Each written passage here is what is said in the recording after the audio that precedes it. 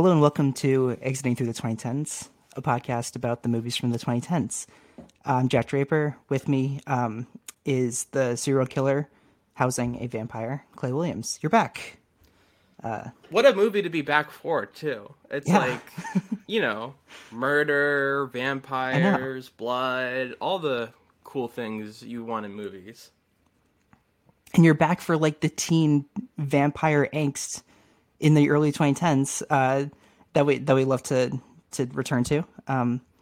Like this is certainly in the Twilight craze. Right. And Yeah. I think, Yeah. it's an interesting theme that will carry on. I mean, wait, how many vampire movies are really in this decade? Not like, we already talked about one. We went over a whole bunch in A Girl Walks Home at Night. Yeah, but like popular. I think we must have. Yeah, we talked about it at length. There, I forgot about that. Yeah, so this has been. When was my last episode? Moneyball, Fuck. right? Like, Yeah, it's like been December, I think. yeah, December or something. It's been a long time, so I'm gonna be a little rusty. I'm gonna probably say things that are dumb. Oh wait, but that's not different from last time, so that's fine.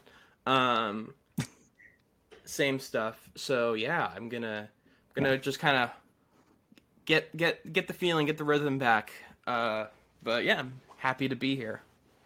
Okay, so I'm ready for the Clay Williams' over party to happen.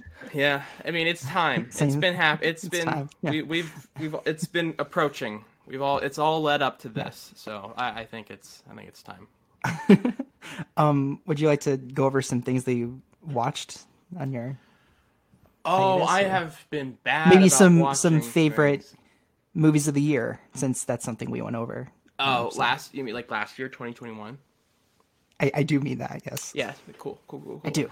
You do mean that. I understand. I get you. I comprehend. Yeah. So the card That'd counter. be crazy if I was like top 10 2022. Yeah, exactly. What? You've seen 10 movies, right? I haven't. The card counter was Can't my even name 10 favorite movies. of last year. I've thought about that movie kind of every day since I've seen it. Yeah. Yeah. Just has that thing about it. Yeah. That and also my full name is in it, Clay Williams. Yeah, and yes. Oscar you mentioned Isaac says my name, and if you don't think I have that saved onto my phone, you're fucking crazy. Because I literally have an audio file of Oscar Isaac saying Clay Williams. So that's one thing, and now it is in pretty much all of my social media bios is name dropped by Oscar Isaac. I can't recall. Did you know that going in? Yeah, I got two critics told me. Okay. Yeah. I already forgot who they were. I think Greg also told me. I think Greg told me. I think someone else told me. Well, Isaac Felberg told me. That's right. It's so funny how we get told these things by like people, like professionals, and we're just like two random kids, and we're just like, "Why are you talking to me? I don't know you. I mean, I know you, but I don't know you." Right. Yeah. I was very confused because it was like, oh, what? Yeah. Are you Clay. credited? Yeah, I really do, and I've got to be honest. I was offended that more people didn't reach out to me when they saw that movie. I was insulted. No one just thought to like, hey, Clay Williams, huh? The card counter, you seen it yet? I wanted a few more of those, but I didn't get that. You That's wanted to be fine. flooded. I did. with I did want to be messages. flooded. I want some. When I want the attention, I really want the attention. That was my favorite movie of last year. I think The Matrix was like my number 2. Wrath of Man was one of like those films that I kept. I mean, if you follow me on Twitter, it's just like anytime I can talk about it, me and Logan are huge Wrath of Man fans. I love that movie. I really wish that got a little more praise. Power of Dog was, of course, incredible. Undine, whether you count that as 2020 or 2021, the I would say 2021. Christian I think it was Petzold's movie, Come On, that was great. Mm-hmm. Dune, I'm just going through my top 10. Licorice Pizza, Titan, and West Side Story. Those were kind of my 10. I still need to catch up. I still haven't seen Drive My Car and a lot of the Best Picture nominees and what's the other one that's so huge? Coda? Worst Person in the World. I haven't seen that either. So all the like number ones of people's top tens. I haven't seen a few of those. But yeah, I mean, last year was interesting for my movie watching behavior, if you will. Last 2 or 3 months, I've been watching almost like 0 movies. Trying to, I don't know. I got, things got a little. I actually don't know how to explain it. I don't know. I kind of just like took a little break or something. I don't know why. I just didn't feel the need to watch everything. Well, I feel like we discussed this on another episode that, sometimes you need a break to, like, once you get back into the rhythm, you love it even more than you did before you took the break. I'm a creature of habit. What can I say? Of course. But those movies you mentioned, Worst Person in the World and Drive My Car, I did see between now and the last time that we went over our favorites of last year. Both excellent. Well, aren't you special? Live up to the hype. Oh, well, thank you. I try. Hamaguchi and Trier are just great. And I thought you were saying House of Gucci, and I'm like, oh, really? Top 10. Interesting. I mean, hey, I like it. Yeah, I'm trying to see, like, what else did I see in between the time? Parallel Mothers, yeah. That's you almost say Belfast, and I'm like, you don't want to talk about Belfast, do you? No, I'm looking at what I have seen. You're just like, oh. No. Red Rocket, very good. Lost Daughter. Need to see that. These movies, Parallel Mothers. I want to watch. I like Almodovar, and I'm fucking up, man. I don't know what to tell you. I'm fucking up. Yeah. Will and Fortune in Fantasy is like a small miracle too.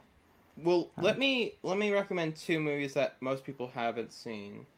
The Swordsman. It's a Korean action film. And Deliver Us from Evil, also a Korean action film.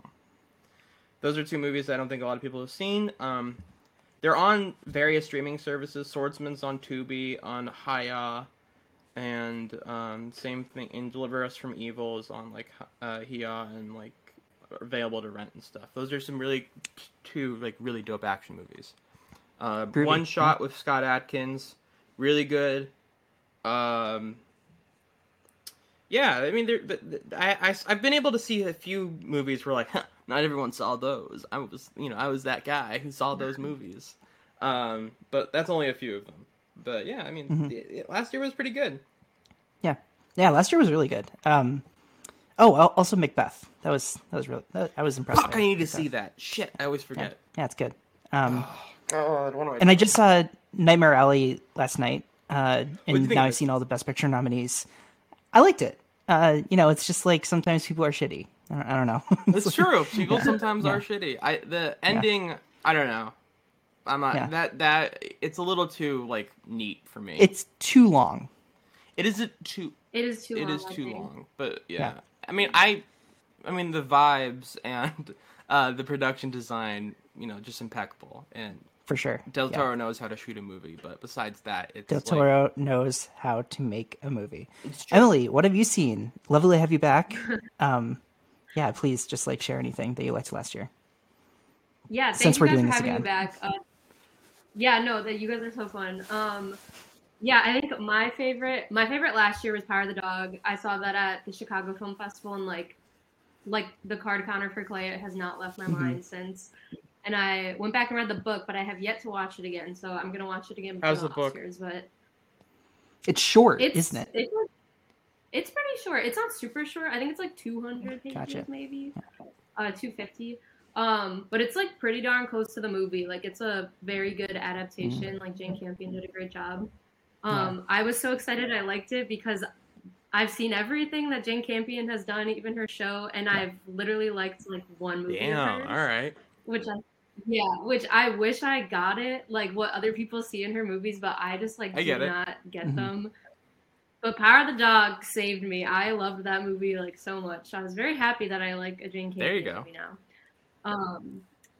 And then other ones I loved, Shiva Baby. I'm counting it as a 2020. Oh yeah, that movie was awesome. That was like my second favorite. Dune was one of my favorites because I read all the books. So I was like, all of them. That movie. And yes, and I'm mentioning it here because I'm bragging You about the should. fact that I read all of those. Yeah. You should have It's a on print. tattoo I will- on your forehead saying, "I read all the Dune books." Yeah, I read the first one before the movie, and then the first one's like so. I don't know if you guys have read the first one or anything, but That's it very leaves, daunting like, for me. it's honestly, it wasn't worth it. I mean, it's worth it for the brag, but like they don't stay as good as like the first three. But I was like, I have to finish them. But the first three are really good, so I like loved the movie. It was like I couldn't imagine it being any better. And then I will mention I did love Zack Snyder's Justice League, even though I loved that. It was just like so cool as a fan, and I thought it was very well done. It had a little too much slow motion, but it's Zack Snyder, so whatever. It's I don't know. I think that's his best movie. I think it's his best.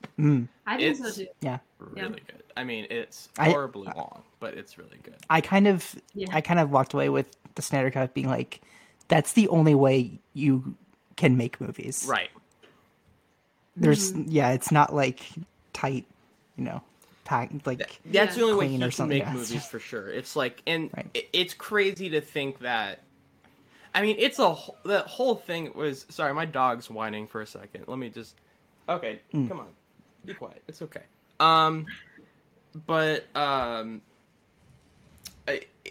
It's kind of crazy. I heard Cass say The Little Things, his favorite of 2020. That's so weird. That's such an obscure. He has bad taste. I don't know what to tell you. Yeah, I was gonna. When it comes to like the idea that it had to be 4 hours, it is just a crazy situation. All of that. I mean, it's not like I'm breaking anything right now. Like it's whatever happened on that set was so fucked up. But also it's just so funny to be like, that movie had to be 3 hours, and the studios had no idea what he was doing. And then when they found out, they were like, "Whoa, what are you doing?" He's like, "What? What do you mean? Well, I'm okay. I don't know what you're talking about. I'm Zack Snyder. I'm just doing my thing." But yeah, Snyder Cut is really good. It's really good. Yeah. Yeah, I think that was just like one of the most exciting things I saw. It was like it was so exciting that they actually. I gotta rewatch it. The fact that it was like something to be rumored for so long, and that it actually exists now. I think it's like a small miracle. It is kind of crazy. It does exist because it was one of those things where you're just like, yeah, people talk about it, but it just won't ever really happen. But it just it did surprisingly. Yeah. Yeah. Just one more shout out that I think I mentioned the last time that we introduced an episode talking about this. The day that we recorded Free Solo, I double featured The Green Knight and Old, and I think that might have been my favorite theater day of last year. That's a crazy double feature. It was just like, wait, because like I don't see that many summer movies. Like, and if I'm like, okay, if this is like one of my only times going to the theaters, and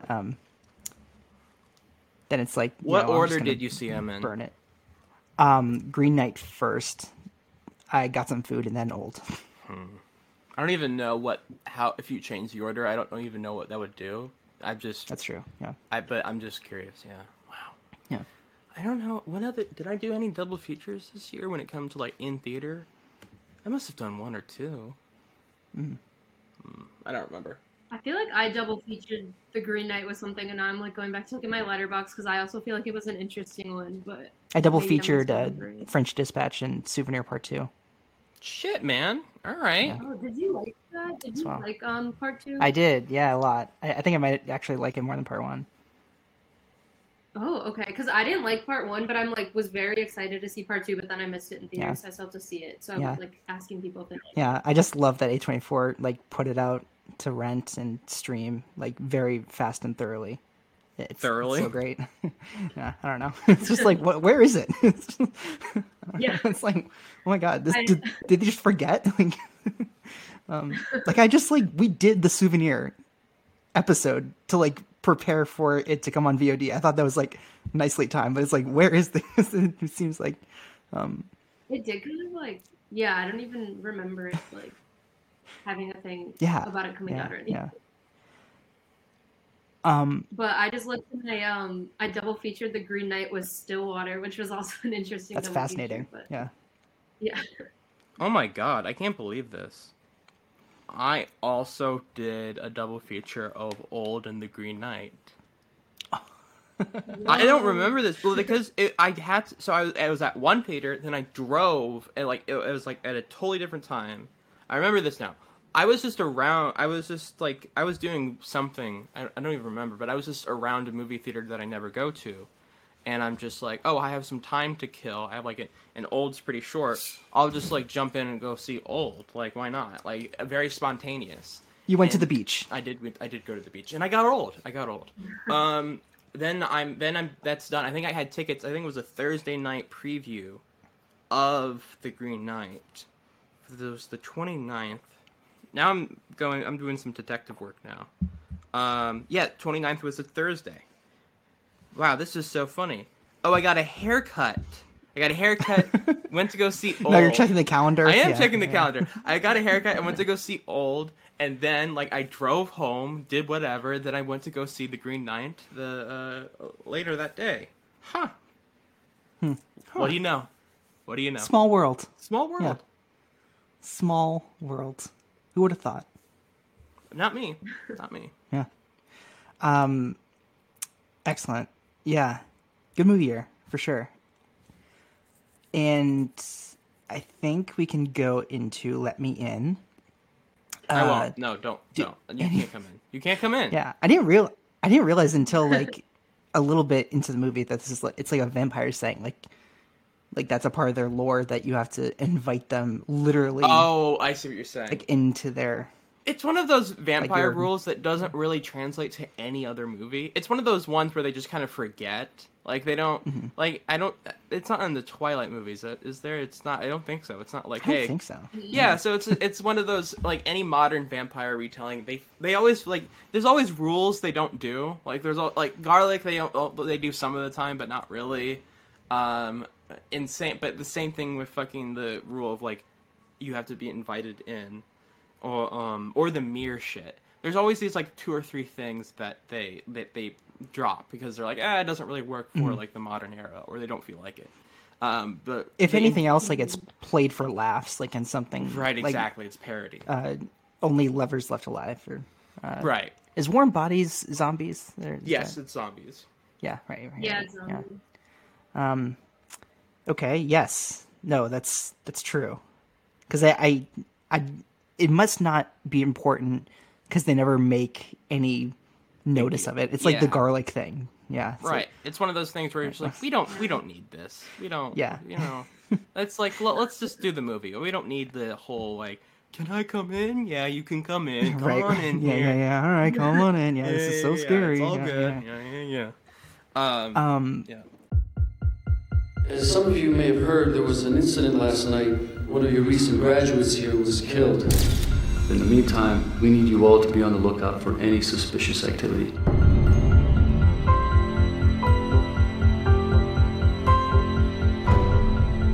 You guys just moved in, huh? How do you know? I live next door to you. What happened there? Some kids from school? I'll help you. But you're a girl.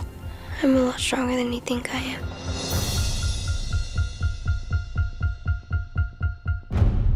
Can you hear me through the wall? Only sometimes.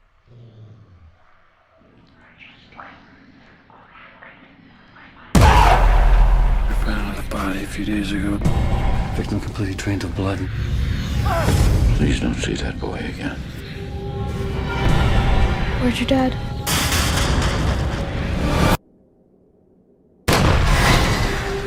He pissed on my dad. Hey! What was that? What was going on?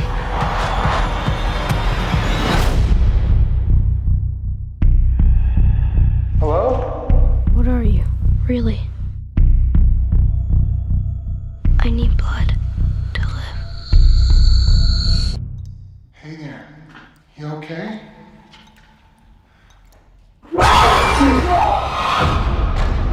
There's a whole lot more than just what's been going on around here. This goes way back, other states, other cities. I have to go away. Maybe you got something you want to tell me? Do you think there's such a thing as evil?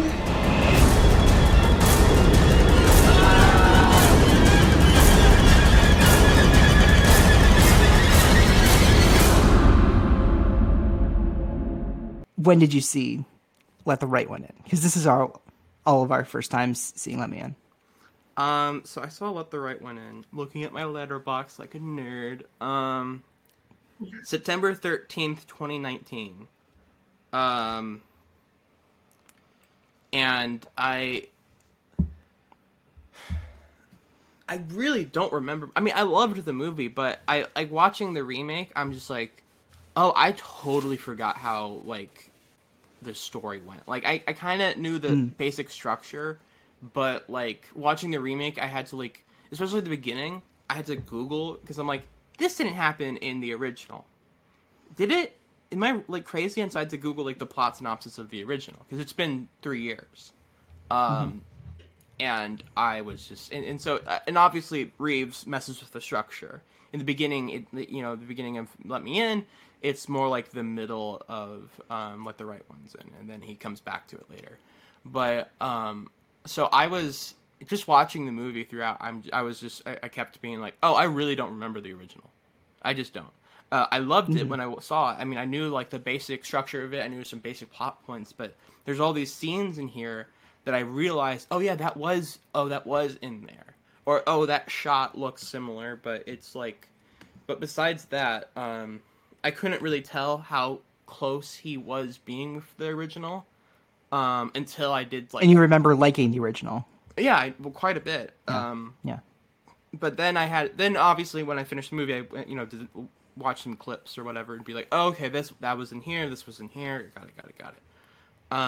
But yeah, it was just a weird experience because I just was like, yeah, I know the movie, Let the Right Ones In. I know, and it's back in my head, and I got it. And then I'm watching the remake, I'm just like, oh shit, I forgot like 80% of it. Mm-hmm. Yeah, for sure. And how about yourself? Oh, you're asking me? Oh yeah, just like what your history is with the. Oh, sorry. Yeah, no worries. Yeah. I like missed that. Yeah, no, I am a huge fan of the original. Although I only think I've seen it once or twice. And I saw it a few years ago because I had heard it was really good, and I also was like surprised by how little I remember. I remembered a good amount, I feel like, but I was also like with the opening scene in Let Me In, I was like, oh, did the original happen like this? Did this happen? Like there are some things for sure where I was like, oh, I can't remember if this is different, but it still felt pretty similar to me. Compared to the original. I'm really interested to go back and rewatch the original now. But I love the original. Like I love vampire movies in general, so that's probably one of my favorite vampire movies because I think it's like super interesting how it does it. Mm-hmm. So I was very skeptical to watch this movie for a long time, especially because I had heard from people who like the original that they really don't like this one. But then I was surprised that I actually did like the remake, even especially how similar it is, I feel like, to the original one. But yeah, I still like the original one better. I like a lot, but for sure, yeah. Yeah, for me, I remember this very well. That seeing this in high school left a very big impression. I was 16. One of my teachers for a video production elective I took, very cool. Shout out to that teacher. Showed my friends and I the pool scene. And he's like, it was around Halloween, and he's like, you guys want to see like one of the scariest movies I've ever seen? And then showed us like a few, like the pool scene and a few clips from this movie. And it's like, I was sold right from the very, and it's kind of ironic considering it's like the very end. And none of the horror is like too sporadic, or it's not too gruesome. It's just like very chilly. The horror really blends into the movie well with Alfredson's vision of it. That's just like very cold. A lot of it's minimalist too. It's like he doesn't do anything. Yeah. The camera doesn't move a lot in the original. No. And I've just never really shook this one out of my head, like, because I had never seen vampires done this way either. Well, that pool scene is like probably the best scene of that movie. I mean, that's like the most like notorious. It's the most famous. Right. Yeah. And it's so well done. I rewatched it like after I watched the remake. I'm like, I gotta see the pool amazing. Scene again because I'm just one. I wanted to compare the two, and both, and one I'm just like, I know it fucking rules, and I watch it. I'm like, yeah, that does fucking rule. Yeah. I was also skeptical to see the remake. and I think this one divided people at the time. But it was mostly good reviews, basically saying like, it didn't take away too much, or that I played it safe. Like, it looks like a lot of people had things like that to say, and I think seeing it as a remake is just like, oh, I know it exists, and I know who Cody Smith McPhee and Chloe Grace Moretz are for the longest time, but it's like this one I feel like I just ignored because I knew Let the Right One In was so great that even if it was good, it felt like I had all I needed. Right. It's like you're not denying yourself some incredible euphoric experience by not watching this movie. It's just more of like, I mean, I'll watch it when I watch it, but I'm not going to go like, I need to watch Let Me In. Exactly. It's the movie I need to watch. I need to put my eyeballs on. God. And then I Cliff Notes the book last night. And it's one of those situations that the novelist is the screenwriter for Let the Right One In, for those that don't know. And I think that's one of the situations that it actually works out, that it's not like a novelist like pretending to be a screenwriter. But no, and this one's really, really good. I think, Reeves does enough to like differentiate, but not in the wrong, because you can totally imagine like the wrong version of this or like the much worse version of this. I know I saw online people saying that everything is like opposites in this one. Like Abby and Owen have different hair colors than Ellie and Oscar in the original, which is kind of cool. And a lot of the blocking will be staged on the opposite. It's just a totally different little things color palette too. Like I said earlier, I went go back and like, let's see how well I remember this. Remember the original. After I finished Let Me In, and I just was like, holy shit, this is complete. Like, Let Me In, super white. It has, it is completely. It's way more brighter, a lot more white. And it's like, it's shot in like way more wide shots as well. It's like just shot in a completely different way. And also notable that this one takes place in New Mexico. Exactly. Let the Right One is Sweden. Yeah.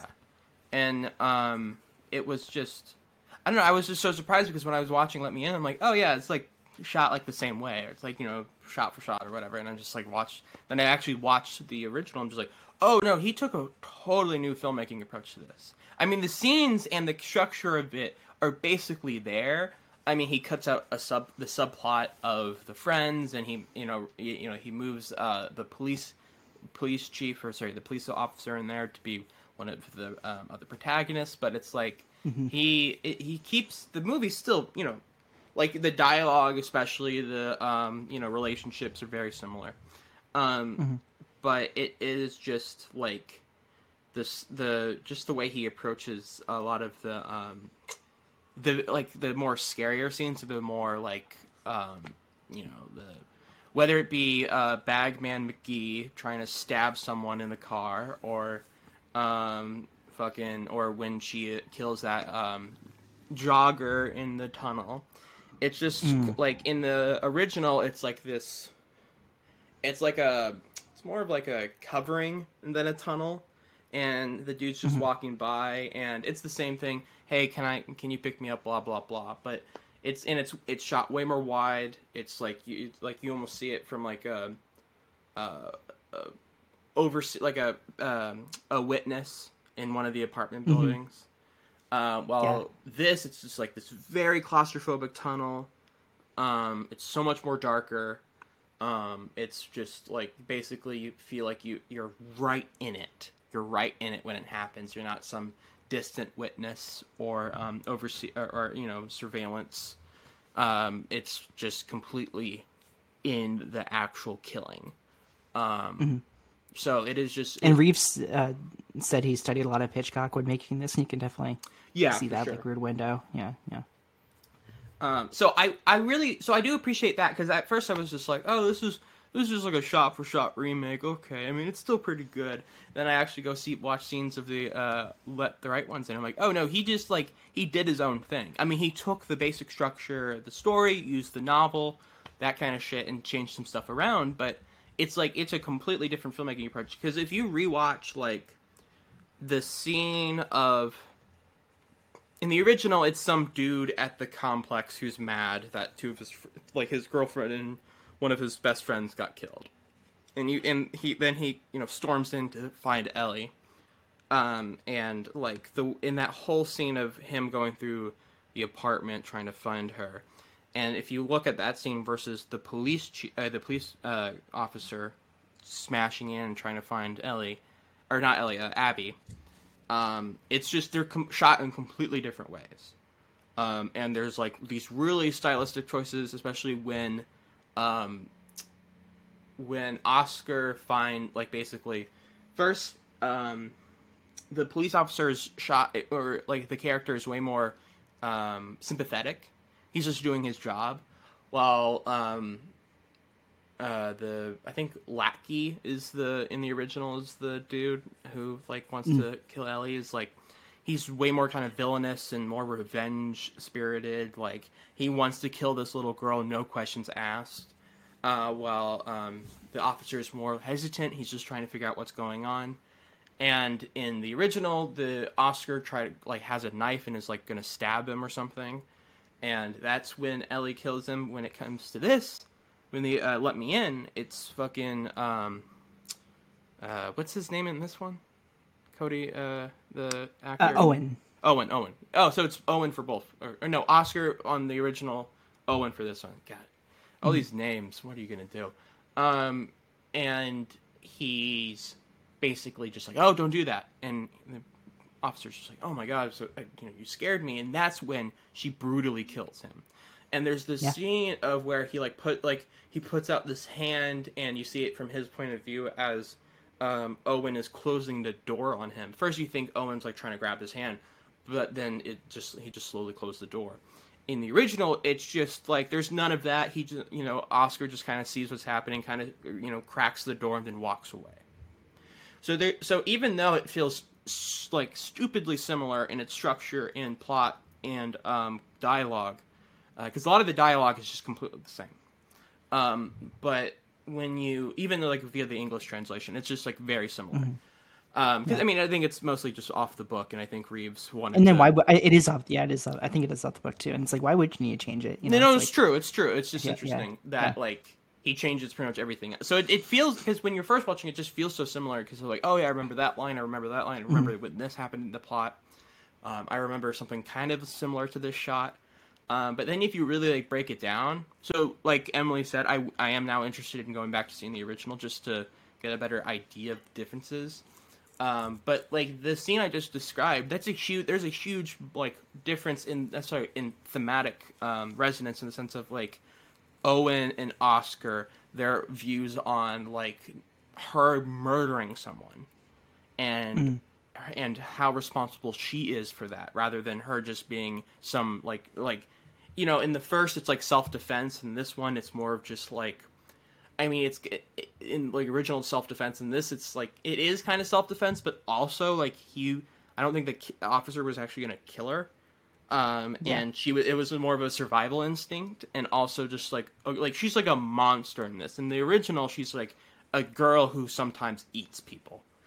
In the remake, it's she is the whole physical transformation of her as well is completely different from the original. I love that moment when he sees the picture of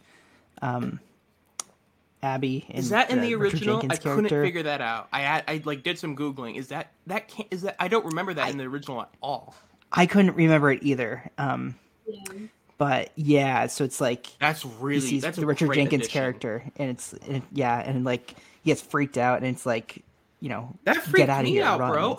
It was really chilly. And you start to, and it's Cody is really great in it, where it's you really see that's how a little kid reacts to something so startling. Even though sometimes people are really hard at kid actors, but I don't know, I'm never too judgy on oh, that's not how a kid would act or anything. Anyway, it just felt he wants to be with his mom or something in that moment. The mom's Anyway, also like, but completely back to different in this. But, yes, like yeah. she's an alcoholic, but- like Jesus person. In the original, she's just like a mom who's pretty nice. Back to what you said before, though.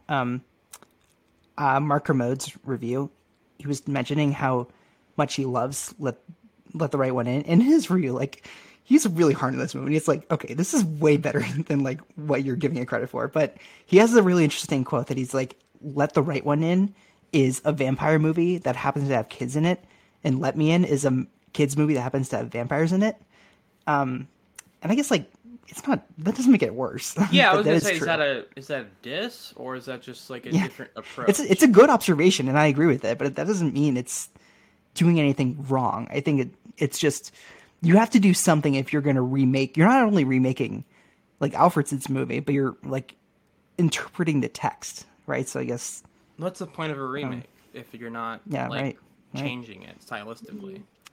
Because then, like, if you're not changing anything, then that's like a Mikhail Haneke Funny Games situation where you're just like literally translating it into another language, right? But, Emily, what do you think of the changes from the original to this remake? Yeah, I remember the original being kind of like you said, like I did start to realize that it was shot very differently because I remember the original being so like I felt like it was all very like still, like a very just like still kind of quiet movie, and that's part of what I loved about it. And it gives you this like overall like feel, like it helps with like the feeling of loneliness that both movies are like exploring and stuff like that. And so with this new one, I feel like I still got that feeling from a lot of it, even though it was shot way differently. And I did start to feel that it was shot differently. Although like I was like, how I could just like feel it was shot differently, but I was still like, feels so similar to me to the original.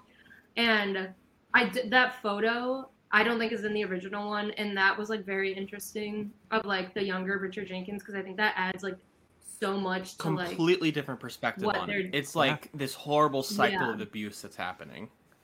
Yeah. Exactly. Yeah. And so I think so like with that, I feel like I don't know. I feel like when I watched the original one, I was like, this is like, I mean, they're kids, but it's like obviously like a love story, and I felt like it was very like more romantic, and not even just like the movie overall had very romantic like elements and like cinematography. I feel like. And this one, I got a little bit less of that. And then that picture, I was like, this feels like more of like an evil thing happening between them than like something that's loving, which is what I felt from the original one more. So I thought that was super interesting. But still, by the end of it, I was like, is it different enough to really warrant this like remake? So yeah, so I like that we're like digging in now because I think you guys are like pointing out some things that I didn't notice either that make it more unique than I originally thought watching it. So, and it's like it makes it kind of tragic. You know, it's like real sad that you know if Owen doesn't catch on to this cycle that he could be brought into, that's just like, hey, listen, that's like our friend Vinny Mancuso's thing about every movie being about the loss of innocence, right? It's like. Oh, that's a good oh my god, yeah, that's good. That's good. I think it's so. I was watching. I was just trying to watch as many clips as possible to compare the original to the remake, and I put them all on like silent or whatever. I just wanted to see like the visual differences. And then there was this essay by some random YouTubers. I'm not going to shout them out because I think they're stupid. And I think their video sucked, but they were complaining. And if you look up. You probably could find it if you really wanted to. But they were complaining about the differences between Richard Jenkins' character and the one in the original, and how it's like, oh, in the original, he's much more sentimental. Like, you know, Ellie doesn't have to manipulate him. He's very much like she's very much loving. They have like a nice father and daughter relationship. There isn't this like ounce of cynicism in it, or like obviously I'm paraphrasing and I'm probably doing this in bad faith, but I still think that video sucked. I think, but they were just basically complaining how the approach to Richard Jenkins' character in this is completely off, and that she shows manipulation. Doesn't actually care for him, all of that, and I'm just kind of like, yes, because that's the fucking take. That's the take on the character. You fucking idiots. That's like it's Matt Reeves' take on the character. That is a complete. Yes, it is different. Congratulations, you figured that out. It doesn't make it worse. It's just a different perspective. It's a different understanding of that character, and I like it better. It's more nuanced. This one, it's like his scene when he's just like, maybe I want to get caught. Maybe I'm tired of this. That's so heartbreaking. I mean, it's Richard Jenkins. Yeah. He could sell the fuck out of anything. He can do anything. Yeah, he can read the phone book. And, he could sell me a piece of shit, and I'd buy it for twice the markup price. He is like, but that scene, it's just like, he's so defeated and stuff. In that, and the addition of that photo, it's just like he is younger fucking Owen. It's the cycle, and that she. I mean, I like how it makes her more of a complex character. Is she a monster or a little girl? Is she like? Because I think in the original, it's like, yes, you have that conflict, but it's like, but visually, again, she is much more like, she never like changes into some like monstrosity. It's like, she doesn't have like these inhumane movements or whatever. She's still like her inhuman movements. And I don't know. I was gonna ask real quick because with the tunnel scene, in the original she doesn't like jump. It's like, you know how Chloe Grace Moretz like jumps on him, and it's very like you said, like inhumane. That doesn't happen in the original one, right? It's more like she just bites him. She just pounces. Yeah, she just like bites, and he's like, and she's like, nom nom nom. Yeah. The nom nom nom. That's basically nom nom. Yeah, that sound. Yeah, that's it. Yummy, yummy, yummy in my tummy.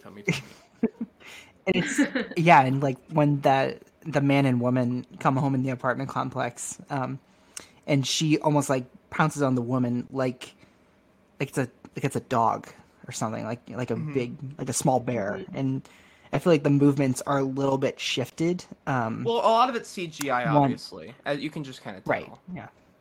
Which I think is pretty good CG. Yeah, I mean, he obscures it enough. I mean, the movie's shot much more dark. You know, it's again much more darker. Like, there's a lot of empty space in the original that I'm now thinking about. When Emily was talking about the loneliness of the original, it's like, well, what was the difference? There's a lot more like just empty, like just like nothing. There's just like, it's just snow and maybe a tree or whatever. Like it's shot much more wide, and it's just much more, a lot of empty space filling the screen, giving you that sense of like isolation, loneliness. Which, I was watching an interview with Reeves, and he was talking about that there's no church in this small town, which I think is interesting. Like, the idea of sin has no like exit in this place, that it's all a place where evil can reside. Okay, Matt. And but you know. Okay, Matt. So. All right. Sure. It's one of those things where I'm just like, all right, okay, Matt. Yeah, all right. Yeah. Sure, whatever you want to say. That's cool. That's fine. I'm not saying no, horrible take. It's just more of like, yeah, sure. Do we think we could not overthink this? Right. It's just like, all right, sure, Matt. I mean, whatever. It's your movie. I'm not going to say anything, but, you know, okay. Well, that's interesting because I was watching it and I was wondering, whenever I watch something that I'm going to like talk about or write about, I like have notes and I'm like, okay, I'm like really dialed in here. Yeah. And I kept noticing, because I don't remember, like you said, like the mom's different because she's like religious in this. And I don't think she is in the original, which I thought was interesting. And we're also in America, so we have like Reagan giving speeches multiple times. And we're in the 80s, yeah. Like, and Owen's like saying the pledge like in class. And I felt like I was like, oh, well, there's definitely themes of like some sort of like religious or like conservatism like running through this one that I don't remember running through the original. And so like we can really start to overthink that if we want to. Right. I mean, the mom, it's like, I think in the original, she's like this loving, like single mom who's just like in much more of the movie. Like, she's not like some like distant, like, I can barely remember seeing the mom's face in the remake. Do they even show? You barely do. Do they like? I think like maybe once. Right. It's all of these. Yeah, like, I think it was maybe once. Yeah. Over the shoulder. You hear her shot, voice more, or her collapsed on the couch, or just like or like she's on the phone, but it's all on McPhee's face. And it's really interesting. He radically changes that, because in the original she's just like this loving, like very much protective mom who doesn't have this like, who's not like an alcoholic or like, and it's the dad who's the alcoholic religious. In the original. Oh, okay. Well, I didn't remember that. Yeah. Yeah, and like that phone call, I don't think happens in the original either. Yeah. Yeah. So like now are we led to believe that Elias Koteas is the dad, or did he just like lend his voice to be the dad for just the phone call? Because he's the police officer. Huh. Oh, I didn't even know that. Oh yeah. I kind of like am thinking like the dad is a non-existent presence in the movie, and Elias Koteas was like, I'll just play the voice on the phone while also just being like a different character in the movie, if that makes sense. But there's this weird. Sorry, my dog is freaking out. It's okay, dude. Oh, listen. Yeah. Shush. There's these weird facial reactions McPhee has to him though, especially when he comes to the door for the first time. I don't think they ever met, but when he opens that door, he's like freaked out. It's like he knows he recognizes him and knows what's gonna happen. And like, yeah, there is. Oh, that's super interesting. Oh, I don't even know what that means, because I do think there is something there, because especially how McPhee reacts anytime he sees him, and also that reaction at the very end when when right before he dies, he was like, did he say pal? It's like, oh, pal, I didn't see you there, because he says pal a lot on that phone call when he's talking to his son. It's just a lot of just huh. Oh man, I don't even know. Oh, that's interesting. Yeah, that's interesting. Yeah. It took me like a second to catch on to it too. Yeah, the voice did sound similar, and I was first like, is he the dad? But the mom has like no reaction to it, so it's interesting. Mm-hmm. I don't. That's interesting. Huh. I don't know. All right, there you go, Matt. All right, I was giving you some shit on the no church thing, but this, all right, I see. All right, I can respect it. Speaking of the shit that you gave him, should we do like Matt Reeves' career talk and see where he is like at this point? Yeah, sure. Sure, yeah. At this point, like he's directed his first two movies, one being The Pallbearer, which it's a romantic comedy with David Schwimmer. I think it's supposed to be good. I don't think any of us have seen it, but it's like a late 90s, sort of deal. Gwyneth Paltrow, yeah. But then he and J.J. Abrams go on to make Felicity for the CW. And that launches the career of not only them, and Gina Prince Bythewood is a writer and producer behind the scenes as well, and Kerry Russell, and a whole bunch of folks that are still working today. And and he directs the pilot, great pilot for Felicity. And then it is like, he's directing a bunch of TV up until Cloverfield in 2008, which we discussed a whole bunch in our 10 Cloverfield Lane episode. Great movie. It was one of those things where it's like, I've heard this is great my whole life. Yeah. Yes. It's a massive hit. Yeah. That's great. Great point. A cultural hit. That like, to jump. It was. Yeah. It's a big deal. Made, it's not even like just it reinvented marketing and reinvented found footage filmmaking. It just like put on. It was just a total trendsetter. Like I'm not even talking about the film's quality. I'm talking about in the sense of like how Reeves basically became an overnight sensation because of that movie. Yep. Yeah. Honestly, directing a few of my favorite things like Cloverfield and the Felicity episode, The Declaration. No, I'm just kidding. But, and then this was his third movie, which is kind of crazy. It's not kind of crazy I feel like this kind of feels like a debut for a little bit. It does. Just take a step back from the scope that we've seen in Cloverfield. Right. But I think for something like that, this must have been like a decompression. And he's showing completely different filmmaking skills in this than he is in Cloverfield. Absolutely. Yeah. Especially if I think like this, there could have, I don't know what this says about him, but I feel like there could have been a way worse version of Cloverfield. Oh yeah. Yeah, but It is interesting though, because like I don't know, you look at some of the shots with like Richard Jenkins like stalking, you know, like the kids or whatever, or and you know him like in that bag. Those like shots that like you know it's like shot like a horror movie. His obviously. eyes, Yeah, that's great. Since we're gonna. Can we finish up his filmography a little? Or I actually never mind. We'll do that because we're gonna cover the Ape movies once at some point. Yes, yeah. But I will say he directed 2 of the 8 movies. We can say that. I will say I am the only one here who has seen the Batman. I saw it Tuesday night. As of right now. Yeah. As of right now. So jealous. It's great. It's a good movie. Mm-hmm. You have a screenwriting credit, I believe. The WGA fucked me over on that one. I'm gonna be honest. They didn't give me that credit. They just say, "Oh no, there were some rewrites." Fuck you! I wrote that movie. Yeah. Yeah. But Matt Reeves is your ghost name. Yes, it's true. Yeah. I am Matt weird. Reeves. Yeah.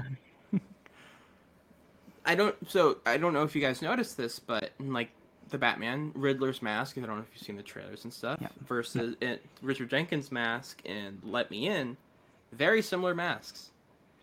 Basically look like trash bags over their head. And well, I mean, I have not noticed that because, I mean, so cleverly they've been not showing Paul Dano. No, but they but if you look up like stills or whatever, or like you know posters, you'll see him in that mask. And there, and I know what Paul Dano looks like. Yeah, it's true. I'm gonna, and this is not a spoiler, but there are some shots in the Batman that are almost directly lifted off of Let Me In. Fascinating. And watching this was like, holy shit. Some of the surveillance stuff a little bit, but it was mostly anything to do with Richard Jenkins, like in that car. Like there's the, you know, like you basically in how his eyes are the thing that you see rather than like the actual like silhouette of him. That's interesting. Because like with the eyes too, because I've heard from like with Robert Pattinson's Batman, his eyes are so expressive in the mask, and with Richard Jenkins' mask, it's like you see his eyes cut out of there, and also that's. The way the car scene is shot, it's like interesting because it all stays inside when they're like crashing and everything.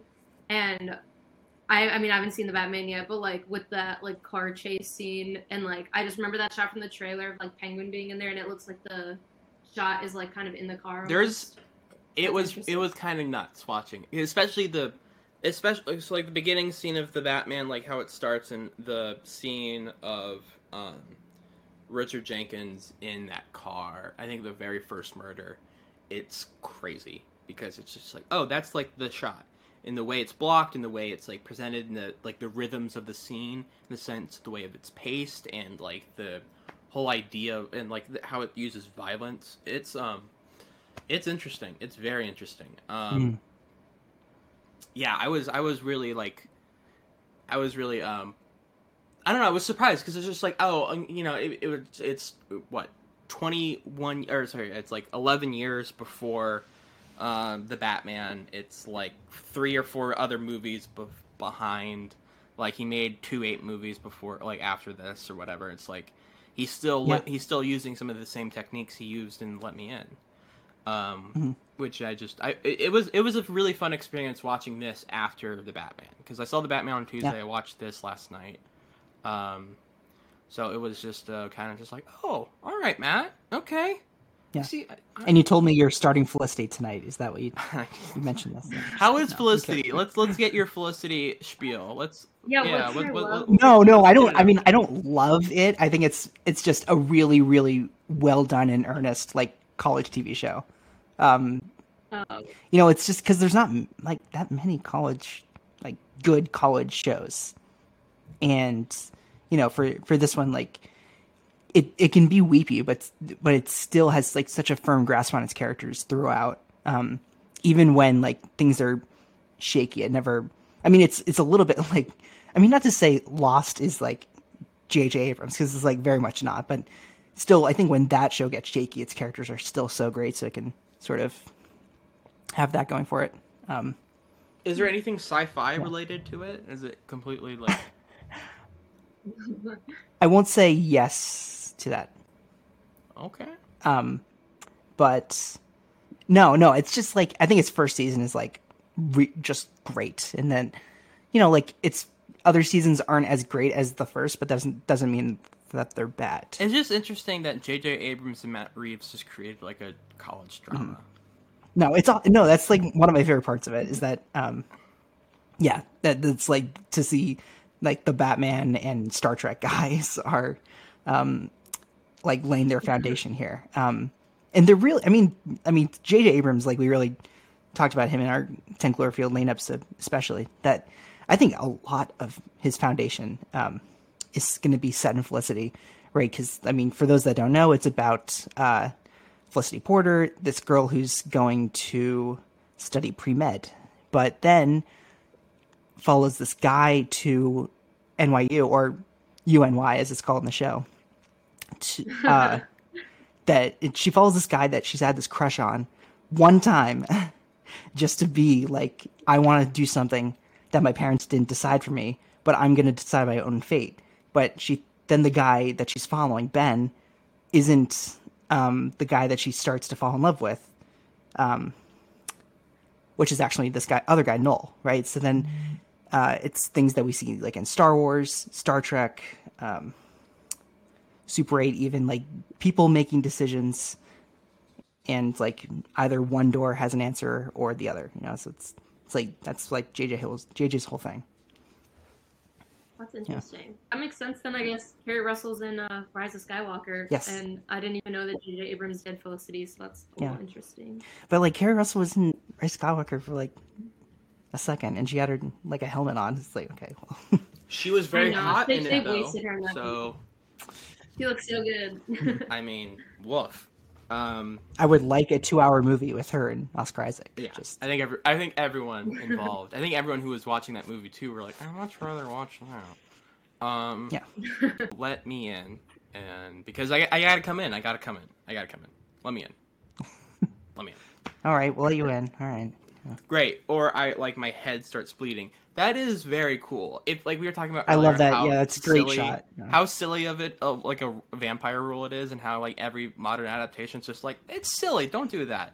They make that like, I think it's weird. Just the moment you have that reaction, you're like, oh no, it's justified. It's a good rule. Don't like good. It's effective. It's like a very silly thing, but they make it effective. But they don't make it so like, I don't know. I think there's a thing with vampires that, and like just any kind of like monster, mummies, zombies, Frankenstein, whatever, werewolves. There's a way you can make it too gritty that you lose the fun of it. You lose the innate nature of it being like fiction. Like sometimes I just feel like they're a human, but they suck blood, so they're like a vampire but more gritty. And it's just like, I just make him a vampire. Just make him a vampire. Like let's what's just do the vampire. Yeah. Why? I feel like we sometimes just like have to be like, no, we can't go too crazy. We can't go too fantastical. It has to be gritty and real. It has to be this. It has to be like it's a vampire with a twist. Exactly. It has to be grounded. Abraham Lincoln is hunting them. Right. I don't know. Exactly. But it's odd. And it's like, well, you just make a vampire. And so I like that in Let the Right Ones In and Let Me In. It's like, no, she's like a vampire, but she's not like, but you can make a vampire that's not like, I want to suck your blood. Like, it's not like the whole, like, like Cape and Dracula, just like from Transylvania or whatever. You can have like a regular like person be a vampire, but also have that vampire be like monstrous and also have weird genre constraints. Have her turn into a bat. Like it's not played for laughs, but it's not afraid of itself. It's not afraid of where it comes from. It's not afraid of the myth and the legend of what a vampire is. It's like you can be sincere and serious while also having these goofy elements. It's possible. You just have to have the confidence within your filmmaking abilities, and also just like you just have to hope the audience buys in, and the audience will buy in if you make a good fucking movie. And I think that goes in hand with like how well made this is. Yes, exactly. The fact that Reeves trusts us, like audience trust and craft are like always one and the same. Right. Right. It doesn't. There's not this moment where you're laughing at the film. Like it's not to say that there aren't goofy elements, but it's just like both versions have like really well told visual storytelling. Like Let the Right One is shot by Hoyt van Hoytema, and this one is shot by Greg Fraser, who have like gone on to have like very prolific careers. It was. I'm like, I don't know. Greg shot and he shot the Batman. He shot Dune. Yeah. He shot Dune. He's great. Yeah. He's up. He's like. He shot Rogue One, I think. Yeah, but I think so. Okay, so that makes a lot of the filmmaking techniques. Huh. Oh yeah, that makes sense then. Why it's similar. Yeah, a little bit. There's some stuff. My favorite shots in this are a lot of.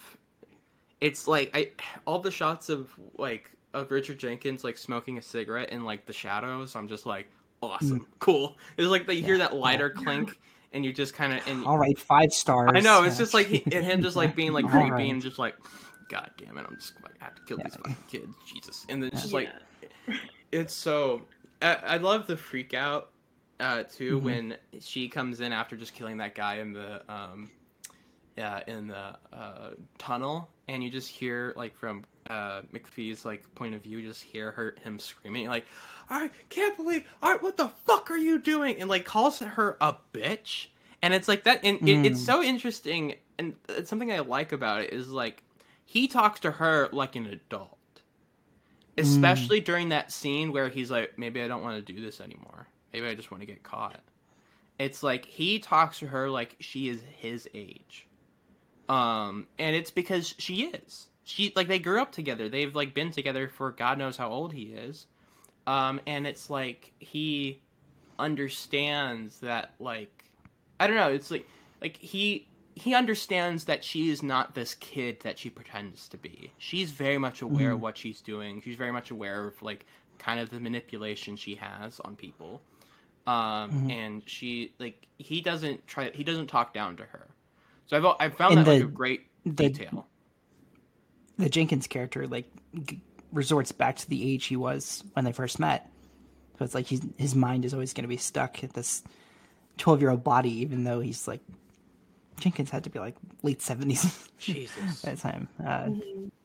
But that's so creepy to think about. I know, right? Yeah. And poor Chloe, she was like 13 when they made it. Like, and I love that Chloe and Cody were like, they look like children. They look younger than 12. I know, yeah, it's crazy.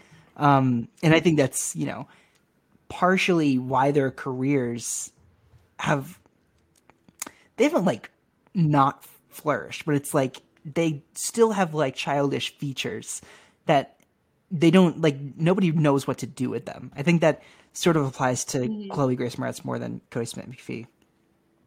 But I like both of them in this. I think they're great and have great chemistry. Yeah.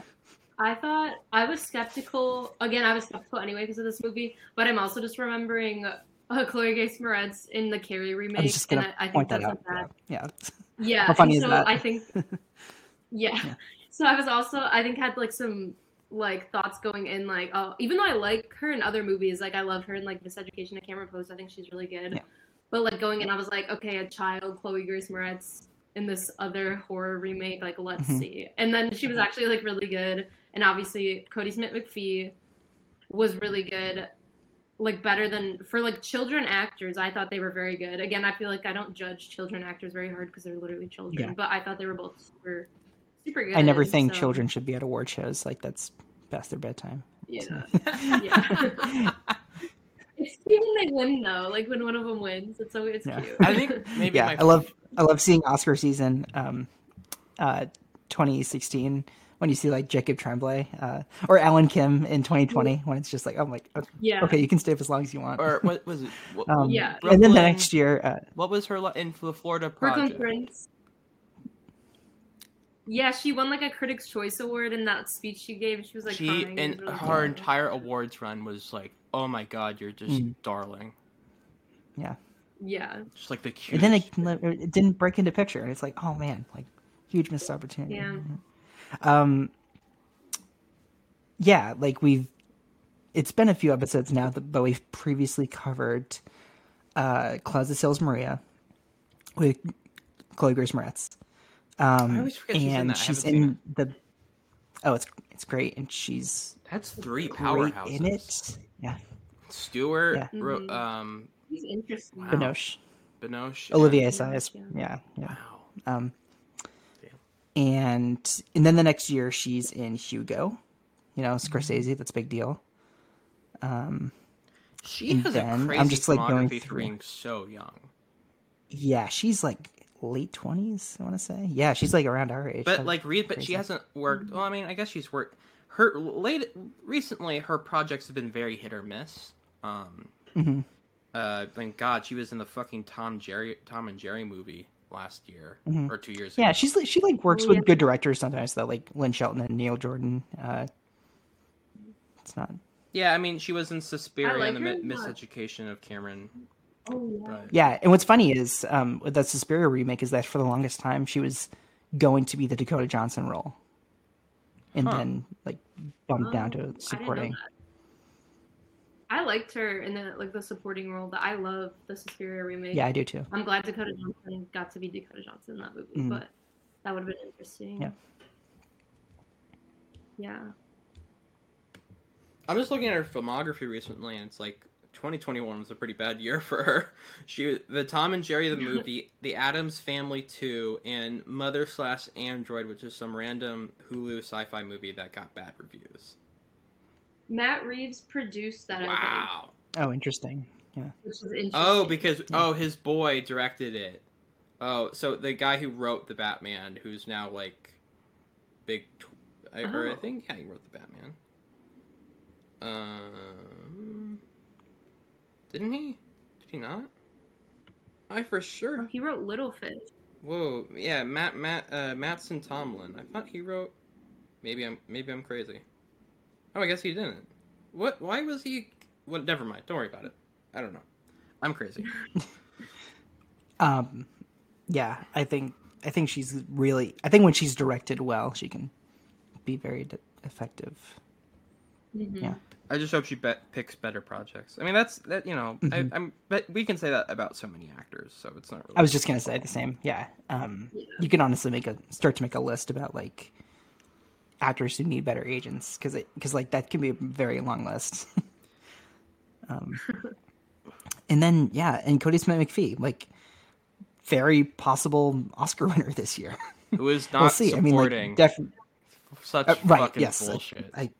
Supporting in one half of the movie, you could say, but even that. Then who's lead if he's not fucking lead? I'm like Cumberbatch. I'm putting. No, he's not. Would you say Cumberbatch is supporting then, or is that co-lead? Oh, I don't know. Yeah, all right, that's fair. I mean, I feel like it's totally. yeah.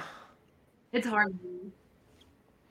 Also, just because I think Benedict Cumberbatch has such like a commanding presence in that movie, like his presence is throughout the whole movie. His character is So the he most feels like it. important in a way. Like that character affects the most. So it is like he's a gravitating force. Plot and Cumberbatch in that movie is my favorite performance of the 5. I think. Yeah. Yeah. of the ones nominated. That movie. Yeah.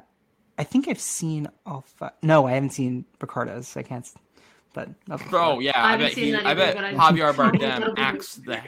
I bet he's great in that movie. He looks Yeah. super. Yeah, I know. He looks very much awake and wants to be there. And it's not But like no, I mean, oh man, that movie. I guess it's down to at this time, in which like we'll see how good this ages, but like it's down to Cody Smith-McPhee and Troy Kotzer for Coda. Yeah. I hope- I think Troy's getting some. Yeah, because Yeah, SAG I was pretty agree. big for them. So And SAG is honestly Yeah. like the new Golden Globes. That's like the major precursor. Mhm. I hope Cody Smith-McPhee takes it. Although supporting actor isn't like that famous for awarding younger actors, but we'll see. Anyways, didn't though, Haley Joel Osment was for? no, he was nominated. That was Michael Caine in Cider House Rules. But for 2010, he has also The Road. Oh wait, that's last year. Never mind. But anyway, so like the last year in 2009, he has The Road. So it's like another big like novel adaptation, working with Vigo, and then like from here he's just like getting very small projects, and then he's an X-Men. Yeah, he's an X-Men. Yeah, then he's an Good. I don't know, what is he? Good Nightcrawler. What? Okay, yeah. I think he's a good. I didn't even realize that was him until I looked him up after Power of the Dog. I had no idea that was him. I mean, those movies are not good, but he's good. I mean, I didn't see Dark Phoenix. Sue me. All right, I'm sorry. To everyone involved, I'm sorry I have not seen Dark Phoenix. I know it's a tragedy on so many levels, but I have not seen the motion picture Dark Phoenix. I have seen Apocalypse. Everyone else has. It's true. Yeah, that's true. It made it like $2 billion at the box office. Literally everyone else. Yeah, I know. Yeah, it broke records. It broke record. Yeah. Everyone's favorite director, Simon Kinberg. Yeah. Everyone saw the 355. I knew you were. Everyone. That's why you. Thank you, Jack. I knew you were gonna make that joke, and I love you for it. Oh. Oh my god. But no, yeah, and it's like I'm just trying to see. Oh yeah, he's in Slow West. Okay. Yep. It says he's very good in Slow West. Very good. Yep. He's back with the Reeves and in the Apes movies. Okay. Yeah. Yeah, I didn't know that. I haven't seen. Yeah, he's not. He's fine in the. He's in Dawn, and he's like, his character is so inconsequential. He's like fine. Yeah. But he's really good. It is kind of crazy. Yes. It is just crazy to me. Like, him and Chloe are just amazing in this, and I've liked them in other things. And it's like, how are you like around our age and right? And you have this expansive filmography. You've worked on multiple blockbusters with like Oscar-winning directors. Yeah. Like you worked with Martin Scorsese and Luca Guadagnino. Like what? Olivier Assayas. Yeah, exactly. And you're like 20. Ugh, God. Yeah. It's kind of gross. I'm not gonna lie. It's kind of disgusting. Yeah. That they're this successful. It's disgusting. You can be in class with me. Like it's right. Awful. Yeah. We have the same cultural references. What is going on? Yeah. So yeah. But yeah, and like a baby Dylan Minnette in this. I think he's great as the bully. I think the bully was really good in the original as well. But yeah, he has some great line readings. Like, I didn't do anything. It's like, that's such like a snivelly, like swarmy kind of line reading. Yeah. I like Dylan. Yeah, I recognized that kid from somewhere. And I realized he's in the new Scream. Oh, he is? But I haven't seen the new Scream. It's not good. Ooh. I liked it. Hey. I've heard very differing opinions. Some people. It's kind of divisive. Yeah. But Jack, you saw it? Yes. Yeah. Okay. Yeah. I need to probably watch all four. I've seen the first two, but I need to watch 3 and 4 before I see the. This is the only one. They're all good. Yeah, except for the one. Most like it's like they're all like so good compared to like a lot of other horror sequels. It's like interesting. That's like my favorite like horror movie franchise. Oh, yeah. So, but it's interesting how all of them are good. I mean, this one's watchable. Yeah. Some people hate at least one of them, I feel right, like. everyone has to hate one. Yeah. Like, a lot of shit is given to 3 because Kevin Williamson didn't work on it. But I like 3, yeah. I think of the 4, it's my least favorite, but I still like it. Okay. Oh yeah. The reason why I have Dylan, was it Minnette? Is that how you pronounce it? Yeah. The reason why he's on my shit list, and he's on my shit list. Oh boy. Because of 13 Reasons Why. And because he played a character on it named Clay, and the amount of people who are like, oh, like 13 Reasons Why, anytime I tell them my name, fuck him and fuck that show. Yeah, not a good show. Good actor. Not a good TV show. I like him. He looks like a sniveling piece of shit, but he's fine.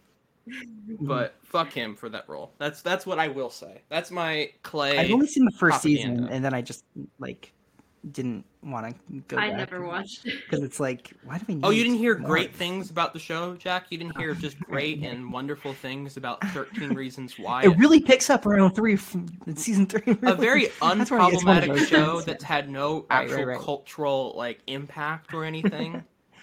That's not maybe like bad. I also first saw him as Hugh Jackman's son in Prisoners. Oh, yeah. Like, it's around the time of 13 Reasons. I saw he was in it. I just had no idea who he played, but that makes sense. Mm-hmm. God. Yeah. What did Hugh do to deserve that as a kid? Jesus. I'm being harsh, Dylan. Just never play a character named Clay ever again, and I'll forgive you. I do love this as a winter movie. You know, It's even chilly. if, like, It's a chilly picture. Alfredson's, yeah. Like, even if the Alfredson's, like, vision is much colder, literally, in the color palette, I think this one still works just like at, like, anything that really has mentions to how cold it is. Because, like, weather is always, like, a pretty difficult thing to present. But I think this one's pretty effective. I think so too. I was mad. I watched it I was like excited to watch it because it's winter and it's been snowing here. And then like on Monday it was like almost 60 degrees and sunny when I watched it. And I'm like, man, I wish one more day it on the was day I fine. want you to actually fucking snow. You can't even do that right, Chicago. God damn it. Nope. Not so much the Windy City anymore. Oh. Nope. Oh, I see what you did there. I know. That was all me. Can I quit again? Yeah. Can I quit? I resign? I know. I had to keep telling another everybody 5-month that hiatus just because he made that joke. I know. We had creative differences. Yeah. For sure. Yeah, we had a huge falling out. And we recently covered Certain Women, and I kind of had like the definitive, okay, this is the number one, without a doubt, the perfect like winter, fall, brisk air movie. So it's like, to call anything, like, to pair it up with anything else, I feel like it's lesser than with what we already covered. It's weird that you're saying all these incorrect things. It's like the best winter movie is The Thing. Oh, it's the best one. It's on the top of mind. I don't. I was gonna say Fargo. Whenever I watch it's snowy, I want to watch Fargo. Fargo's great. I mean, those are again fine things to say, but they're wrong. They're incorrect. You played the game. And I love that lost. shot when it's The Thing. I love that shot. It's like you have like Macy, and he's like walking to like the parking lot. And his car is like the only one parked, and it's just like this sleet of white, just like all across. There's no like footstep. Yeah, it's just like a bunch of lampposts everywhere. But well, Clay's kind of right about The Thing, though. Actually, that's a perfect like blizzard movie because it's like you're like so secluded. Everyone's so fucking cold. Everyone's like just like the scene that makes me think of like pure winter and like the harshness of it is when Kurt Russell like breaks into the compound, has a stick of dynamite. So it's like, and he's just like shivering, and he's like his beard and himself is just covered in snow. And like, we're all gonna calm down now. You know, it's just like, and he's like just shivering up a storm, and I'm just like, yeah, that's winter, baby. It is fucking cold. Well, no, I think it's interesting, like how fast of a turnaround. The original came out 2009. I think it's 2009. Really? They came out in the States at least, and then like 2010, like they were in production like super fast, like in production November 2009, and then concluded January 2010, and then it was ready by a TIFF premiere that fall, which is like, wow. I was for sure thought it was like efficient. early aughts. Wow. Yeah. Huh. It kind of has that feel. I'm like, I see where you're coming early from. aughts. I was gonna say that. Yeah, it's like it has that feeling of like a lower rent cinematography. Like, not to say it looks bad. It's just like the camera. It doesn't look expensive. I guess. It doesn't. Neither movies look expensive. Yeah. But That is crazy I love they that. made it so bad. like after the original, because I don't know if the original was like a sensation, like if a lot of people over here were like, oh my god, and then they just decided to make it really fast, or if like Matt Reeves saw it and wanted to remake. Like I don't know. Yeah, they wanted to remake it, and then they gave it to Reeves. I think he was for hire. Okay. And what was, I think what's interesting is like, it was pretty well regarded almost instantly that this is one of the great horror movies of the 21st century. And it didn't make a ton of movie. No. Oh my god, shit. It didn't make a ton of money. I told you I was going to be dumb on this episode. I promised and I delivered. 11 mil on a 4 mil budget. So you kept your word. I always keep my word. So it's not, it wasn't like the biggest hit in the world, but I mean, I feel like it was just like in one of those things where it's just like everyone, it was, it was just like, it was so well regarded. They're like, oh, well, there's obviously like, and also it's in that, when did Twilight come out?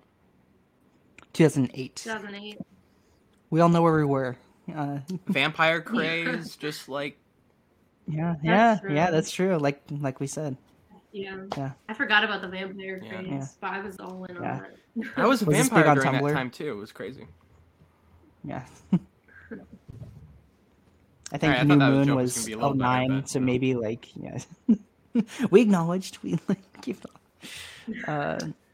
hit all your. And then I think Eclipse was the same year. Well, you are the Twilight historian, right? As we all know. No. Yeah. No, it's true. You know those movies better than anyone, right? I'm just gonna take that would as a yes. be crazy. No, it's true. No, it's true. You're the biggest Twilight fan I know.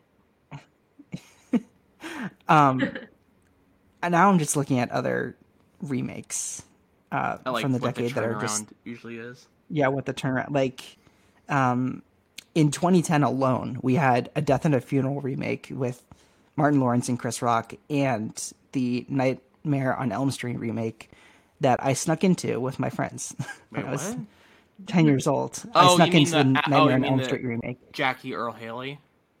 Yes. Oh, for a minute I thought you were talking about like someone remade it and titled it a different thing or something. I'm just like, what? Okay, yeah. Also, the Karate Kid remake this year. What do we think about the gore in this? Because it is a gory fucking movie.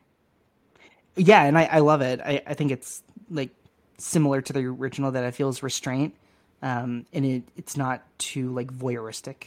It's just more. But when it happens, it hits really fucking. But when it happens, it's quite startling. Yeah. I feel like because I mean this is like the original one too, because it's such like a quieter movie, and so then when the violence does explode, I feel like it explodes more in this one than in the original. Yes. It's like very like chaotic and everything, which I did like that a lot. Although I will say, you can't really live up to the pool scene, I feel like, of the original one, but I was very interested to see, because I remember that scene so well from the original. I was like, I'm really excited to see how they do it in this, because you can't do like a shot for shot, like copy it, because that's like cheap, I feel like. And they didn't, but it was. It wasn't. And, I understood why Reeves wanted to, why he wanted to make the movie darker in the sense of actual, visually darker. But I think for the pool scene, it kind of didn't work. It just doesn't have that. I don't know. There's something about. And the camera isn't as locked down. Yeah. I noticed. I did like how he took, all of the kind of rhythms of the scene in the original happen, head falls down, arm comes off, person is dragged through water. I like the audio mixing though more in this one than that, because you can really hear the screams and the crunches and stuff that make it more visceral. In the original, it's just more of screams and mumbles and stuff that you can kind of you would hear from the water. But in this, it's just absolute fucking carnage. Super gnarly. You hear these are children getting their bones fucking crunched like a snack. And Alfredson is so smart about how it's staged that your eyes are just on Oscar in the forefront, and then all this blood and bones and skin is just falling into the pool in the background, like ugh. And he's so Yuck. I think in this McPhee's eyes are open. I know that's a weird kind of detail, but in the original, Oscar's completely closed and just kind of like there, like oblivious to what's happening. And there's this weird in the end. So like McPhee like gets pulled up or whatever, and I think he comes up on his own. I forget. And you see like Abby's feet. And I think her hand too, but you never see her face in that scene, and you can just see like McPhee kind of terrified. In the original, it's like Oscar comes up and he sees her and he smiles, like it's like, oh, you saved me, this is so great, and it's like, I'm so happy to see you. And so I think those are the real key differences where I'm just like, people who think this is just a cheap remake, I think that's wrong. Like I you can say you don't like the movie or whatever, but to think it's like a cheap remake that's just like, it just does the same thing. It's like, I mean, in fairness, I thought that too when I first saw it, but then I went back to like watch some clips and stuff. But it's like, he does some really interesting changes here, just those little tweaks. And it changes kind of the morality of the film in the sense of, I think like Abby and Eli are different, really a lot of kind of different in the sense of Eli is more. She's a girl. She's a little girl. She's, she doesn't really know what she's doing. She's trying to live her life. She's trying to survive. While Abby, it's like, she knows what she's doing. And she's, like, also kind of a rabid dog in a lot of ways. Like, almost like someone She's been 12 years old for a long time. Yeah. I mean, she's a 12-year-old, but she's also needs to be put down. Like, she is, like, she's vicious.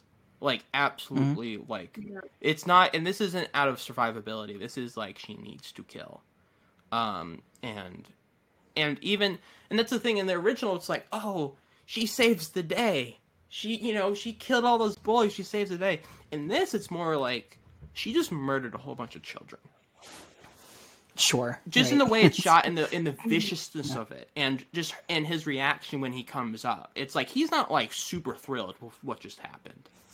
Like, in the original, Oscar just, like, has this big old smile, like, oh, yay, you saved me, whee! It's, like, it's different, and I think that needs, I mean, whether you like those choices, up to you, I completely get it, but to say those choices aren't being made, I think is, one, in bad faith, and two, just stupid, just wrong, and I just, like, it's not, it is not shot for shot, we've established this, it's a visually completely different style, there are plot elements that he switches around, I'm like, what else do you really want from a remake? Yeah. And it's like, for me, it comes down to like Owen learning that not only is there evil in the world, but there's different kinds of evil. That he now has to fend off bullies and learn that bullies come from other bullies. And that there's actual like demons. That Abby is maybe not literally a vampire to us. Like, you could, maybe we want to read it as like an analogy. That sometimes he can see her and like they see things in each other as well. That she's not all that scary throughout the movie, and that's the one time where he realizes that it's too dangerous to confront. Right? Like, Abby sees like innocence in her, and he sees seen by Abby, right? So it's like, it's a toxic relationship. It's like a love story. Yeah. Yeah. That's like a big change. That's like all the little details in this one, especially just that photo, really changes how the whole movie. That the end of this it changes the whole, like, her whole story and vibe. Completely. Which now I'm wondering if like that photo part is in the book or something, because like we were saying towards the beginning, it's like Matt Reeves isn't just like remaking a different language movie, but he's like interpreting the original text too, like from the book. So I wonder if like that's just like he saw it differently in the book, like, oh no, this isn't romantic, this is like a toxic, like she's a monster, and like this is like a cycle with the photo and everything. So I think that's interesting. It's sorry, just thinking about him, like McPhee, like turning into like Richard Jenkins and just killing for her for the rest of his life is like horrifying. Like, I didn't think about that when I watched the original. I'm like, oh, these two kids are absconding to whatever. they're live happily ever after, and it's like, no, like he's gonna have to kill for her, like a child. Like, oh my god. Yeah. Yeah. It's also if it's like romantic and it's like that, then you start thinking about all those little things, because in the original you're like, oh, maybe, you know, he's like a guardian or whatever, like, you know, father daughter. I don't know how it happened, but it happened. And this, it's just like, oh, her and Richard Jenkins used to maybe be like, I don't even know. I don't even know want to, like, you know, like what was the original relationship? Like, for me, it now feels like an old married couple. That, I mean, literally, Richard Jenkins is old, but that. It's like they've said it all. Oh yeah, and she's super like done with him. Like they're like going out. She's like, move, get out of the way. Yeah, like they're going about their business, and there's also a sense of tragedy with that too. That not only will Owen potentially like take over the caretaker, but like the caretaker then is just doing these cruel acts, but in a relationship without love. And it's like none of that has any redemption. The line reading that Jenkins does that kills me. I mean, he's so good in this movie, and it's like he's good in everything. Come on, let's not. God, yeah, you just watched Nightmare Alley recently too. It's just like he's fucking incredible in that. I know. Oh yeah. God, what an actor. And Cody Smith, and you know, both in Best Picture nominees. There you go. But, there you go. That was the connection. I was waiting. I was trying to think of trying it. to see where you were going there, it and then you got it. Yeah. I should have believed in you. I'm sorry. I think, but like him, the line reading when he's like preparing everything, like putting all this stuff in the bag, and she's like, "Are you going out?" And he just looks at her and is like, "Is there a choice?" And I'm like, "Oh shit, god damn, Richard. All right, woof. All right, let's just give me a second here, because it's like, just just the way his voice growls in that moment. Just, is there a choice? It's like, God, fuck. I guess there isn't. Good point. I understand what you're saying there. No, that tragedy is really like in the original. It's just like he's just like, yep, I'm gonna do it for you. I got you. Don't you worry about it. I'm gonna keep going. I'm gonna keep doing what I'm doing. I'm the guardian. In this, it's just like, how did I even end up here? Where, like, what am I doing? I'm killing children. He's killing like kids too. That's the fucked up thing. It's all fucked up, but he's like killing like high school graduates or whatever. It's like, what the fuck? It kind of reminds me of like, I wish I had names on hand, because I think if we research some, I can like be able to remember which ones they are. But the Jenkins character is like those serial killers that are never caught when they're killing, but it's like they're caught much later on in life when they're like settling into their old age. And like, no, I know what you mean. Yeah. They get sloppy and is it like BTK or something? Well, I mean, the Zodiac Killer was never caught. I think, or supposed. I don't know. I've heard. Didn't like. Yeah. Wasn't it something that came out like a month ago? Where like, we got him. It's like, did you? And like, I don't know. Is this TMZ? Oh yeah, that was some BS. No, they didn't get him. That was so, like it was so funny. Like, we got him. Like, oh, you really got him? Like, nah, we didn't. No, that was well, dumb. I mean, to me, it's John Carroll Lynch, but you know, whatever. Yeah. Oh yeah, Zodiac turned 15 today. That's right. With the Batman coming out. Yeah. Hey, there you go. And I mean, also, didn't the Zodiac Killer also have? Didn't he have also like a bag on his face too? Yes, in that scene when he killed that couple on the it's like that big blood. The pond. Yeah. Oh shit. The big it's like it looks like the. I know what the sketch looks like. It's like the big chest with the Zodiac symbol in the center. Doesn't his mask also kind of look like Richard Jenkins's mask? A little bit. Yeah. You could say that the Batman is inspired by David Fincher movies. It's a big secret. I know. You guys, they're gonna come after you. They're gonna come after you. I know. The Bat fans, the Fincher fans, they're all coming after you after you just said that. Reeves's people. Yeah. Greg Fraser, he'll come out of the woodwork. JJ, yeah. What did you guys think about? Because in the original, there's the whole thing of like in the book, like of Eli actually being like a little boy, and then in the original they make that a lot more clear, and they even like had like someone else dub her voiceover so it sounded deeper, more like a boy child instead of a girl child. Yeah. But they don't mention that like at all or reference it. Well, they kind of reference it like once in this movie, but I thought that was interesting because I thought that like added a whole nother layer to the original movie, and then they like almost completely leave it out in this one. Yeah, I thought that was I think it's something like the gender of Ellie is never corrected. Mm-hmm. And if people are referred to, which we can read into it, whatever. But I don't know. I think it's interesting. Like what Owen sees in Abby, I think plays into like isolated little kids, and like for the gender to be like strict, like makes sense. Mm-hmm. Yeah. I agree. Yeah, no, I agree. Because, like, if anything, for me, like, thinking about Matt Reeves and his career up to this point, not having seen the Apes movies, like, what he's really good at is handling characters that are surrounded by people who love them, but yet feel very alone and isolated, you know?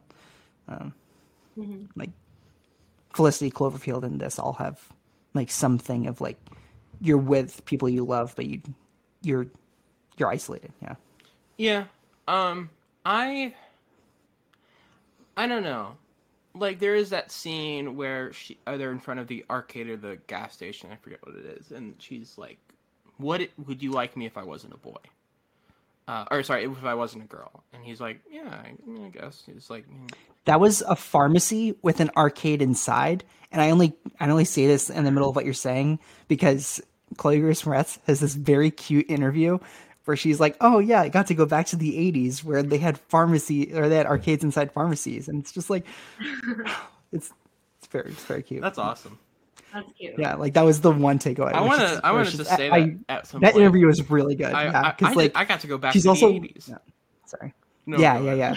and it's like she was just like in this interview she was talking about how Abby is like, oh, she's a vampire, but she looks like a girl, and I want to be best friends with Abby. It's like, oh man, that's awesome. Oh, that's so cute. Yeah. You know, with every character, if it's a period piece like this, you get to go almost back in time. Because it is almost like an alternate personality for you. And so, I kind of like got to go back in time to 1983, and I was like, this is kind of awesome. You used to have like pharmacy, drugstore, like arcades, and my mom's like, yeah, they're really fun. And I'm like, I don't know anything about that. He's definitely very methodical, and I feel it's really cool because he looks at movies from a different aspect. He looks at them from every single detail. If you move a millimeter, he can tell the difference. He was like, that doesn't look the same as where you were. And I was like, literally, my foot was like a little bit to the left instead of the right. And I was like, what? Okay. And so I moved, and he was like, that's right. And I'm like, it's like, it's crazy. He sees it from, these details that I would, completely just look over. But yeah, like, I mean, in the book, it's like much more explicit of like, I mean, I only heard about this through that stupid YouTube video I watched. They talked about that a little bit, which, but I don't know. I think there's definitely an interesting dynamic you can play there. You could, it could be a trans allegory for sure. I don't know. It is, yeah, I do wish they would play with it a little more. I mean, there is something to say that anytime she's trying to present herself, she's trying to present herself more feminine, and also, like in the beginning, she has the hoodie over her head and doesn't show her hair at all, and it's just, and then the moment he makes a comment like, oh, you smell weird, like, next time she shows up very clean, has her hair all the way out, it's, like, brushed perfectly, and she very much, presents the more feminine side of her, so I'm not sure. I think, for better or for worse, Matt ignores a decent amount of that conflict. I mean, like you said, there's some allusion to it, but it's I don't know. I do. Like you said, I think the original kind of plays around with that and keeps it more ambiguous, which I think is good.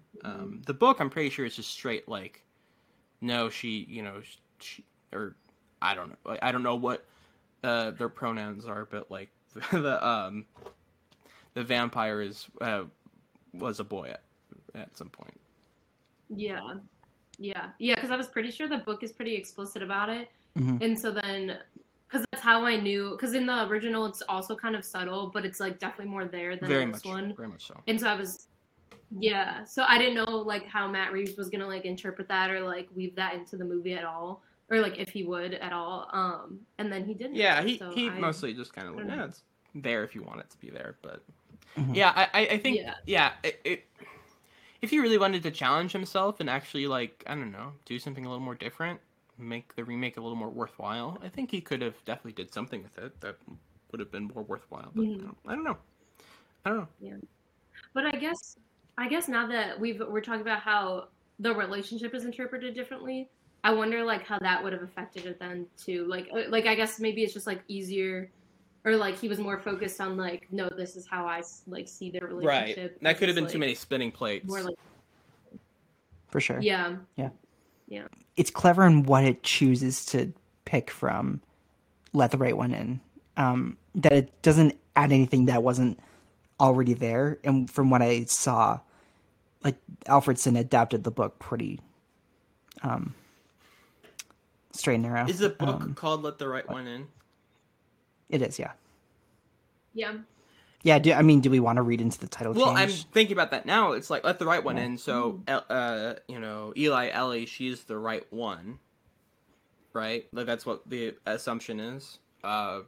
In this, it's let me in. No morality to it.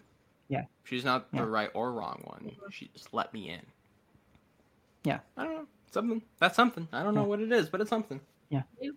Owen wants, any sort of acceptance from like kids at school, and not like feeling like he fits in. But then like Abby feels the exact same, although she's not bullied. She just has, she's a vampire. Like, and it's almost like that is the acceptance we have now with like vampires on film, is that their inherent loneliness is as known as like the lore, right? Right. That's like a part of the character. Yeah, exactly. Quick shout out to a great character actor, Mr. Zorik. No, it's the gym coach. Yeah, Richie Kotzer. He's great. He plays. That's another great in everything. Yeah. A movie that I speaking of Batman, he plays one of my favorite, like, just subtle, like one of my favorite, just like, how do I say this? He's one of my just like favorite just like little role in like a superhero or crime movie where he's like the henchman, and he's like so funny in The Dark Knight. He's like the Chechen, I think of his line reading so much from that movie. He's like, I want to hear what he has to say. Just like he's like, I want to hear a proposition. Sure. Yeah. Just all those little. It's like the mobster that really sells it. Right. We have dogs, just like all this, like just he choose the scenery in that movie so well. They're like, no one would want to work for a freak, but he doesn't take it away from anybody. It's so he's great. I love him. I love also that his character in that movie is the Chechen. Like, I think his name's just Chechen or something.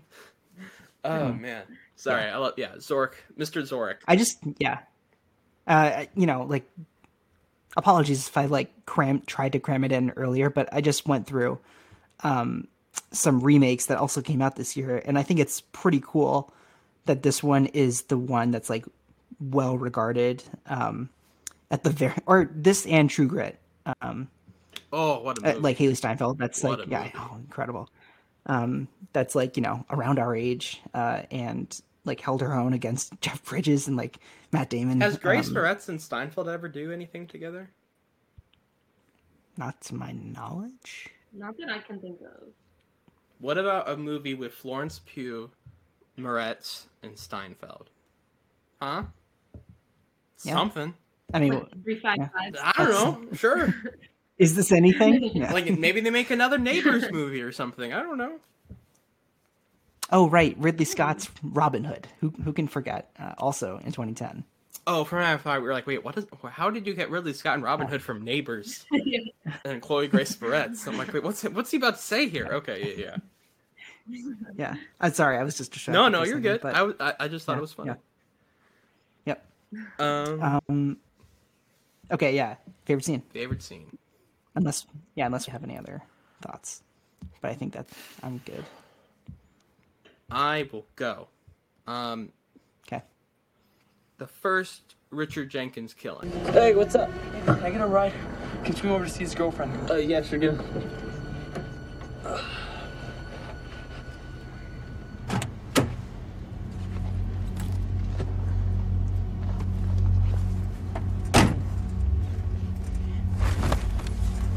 I'm so fucking whipped, dude. I can't even deal with it anymore. What are you doing? I'm trying to move the seat.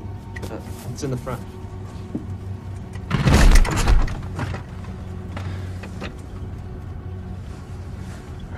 Hey, thanks for picking me up, man. Yeah, man. Anytime. Kid would have left me stuck there all night.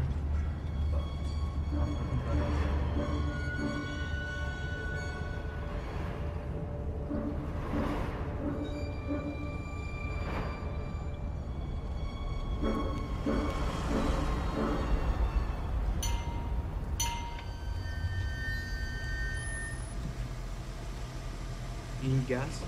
Yeah.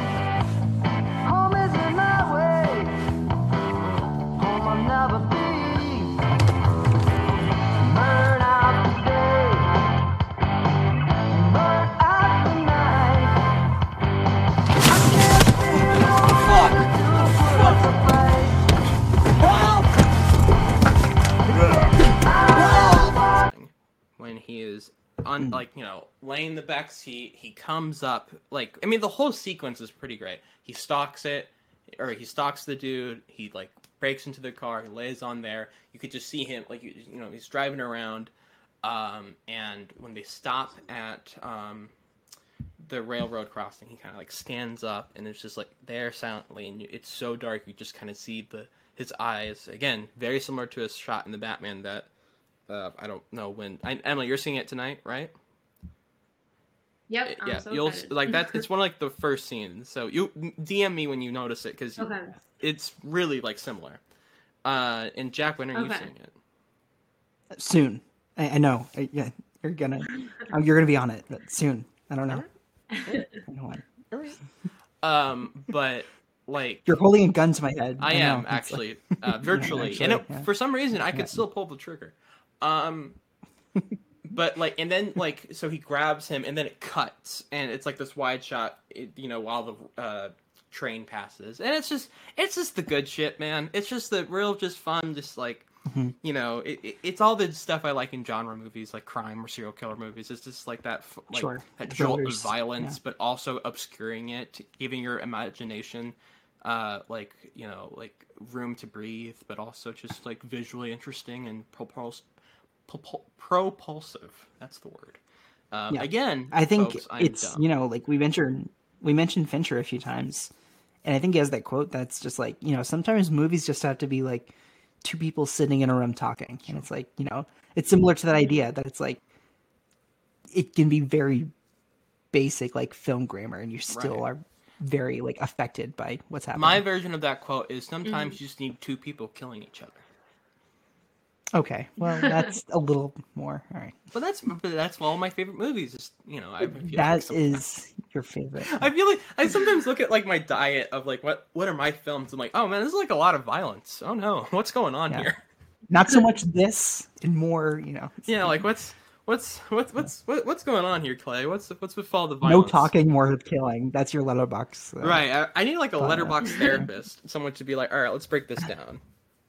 What's up? I'm canceling your pro membership and getting you BetterHelp. Crazy. Yeah, it's like damn. I meant to tell you Don't that. do that. I like my pro membership. I like all those stats. I know. I'm so tempted to get that, like just to spend the $20 or whatever it is. Thank God they only bill us once a year. Like I would not. Right. Yeah. But yeah, that's my would you like to go that's my favorite with yours. scene. My favorite scene is probably, that was a good one though, Clay. That's a good one. I just loved the car scene kill with him, like, because the tension is so high, and how he's like laying back there and the guy reaches back to like grab stuff. Yeah, I love that. And he like the shot of he like sees his feet, and then you're like, right. It's all again. It's all just good rhythm. Yeah. It's all just like boom, boom, boom, boom, boom. Like the like amping it up, and then I love when he's driving away and we just stay in the car, and then he gets in the car accident and we're spinning with the camera, and it's like I love that Jenkins scene so much. is screaming, and it's like he's just driving, and I'm just like, that's what you would be doing. He's like, oh no, what am I doing? It's just like, of course, and Sure. like I love how also he fails almost immediately because it's like, of course, what are you doing, bro? Yeah. You should have just ran. Yeah. I know, you're like, why wouldn't you just get out of the car and run away? But he's like, no, I'm gonna try and choke this kid out in the parking lot with like people Well, like around. he said, at this point, he maybe just wants to fail. Maybe he's just like, maybe I'm getting sloppy. Maybe I just want to, whatever. But yeah, no, it's that stuff's really good. I think Matt, I want him to make I mean, I guess he did with the Batman, but I want him to make like a serial killer movie. Yeah. He did. I want another. It has one. Batman in it. I want another one. I don't care if it has Do you Batman. want one in it. without Batman? Yeah. Yeah, sure. Maybe Robin's in it. I don't care. Just give me a serial killer movie. Give me another one, Matt. There's a lot of moments that, despite not seeing Let the Right One in forever, that once I saw the remake, it like I remembered them almost immediately. Right. And one that qualifies for that is anything to do with, because there's not that many scenes with Manette and McPhee that it's a lot of presence, and they don't like exchange any words until like an hour in or something. Manette has some great looks in it too. Just the way he looks at McPhee sometimes, just like I'm gonna fuck you up. They really do look like children. It's really cool. Like that's kind of the effective part of like casting of age and not trying to like get the big stars when they're like clearly not playing. But for like a child, Manette, it's actually kind of scary. Just I don't know, just his facial expressions, the way he kind of just like stares at McPhee, it's just like holy shit. For sure, yeah. And yeah, like the ice pond scene. Oh my god, it's so chilling. Just like he wants to impress Abby and like be like he wants to impress Abby and impress himself that I'm standing up for me and doing what's important, and I'm defeating something that I have control over. And then when he swats at him, it's just like, oh man, I was like, yeah, I do have a pit in my stomach that I know it's gonna happen, and it really is like so startling. And you see his ear too, and then everyone's reaction. It's like really bad. I love. But no, I'm gonna. Oh yeah. No, go ahead. What were you saying? Yeah, I'm gonna pick the pool scene because. Oh shit! All right. How can I not? Yeah.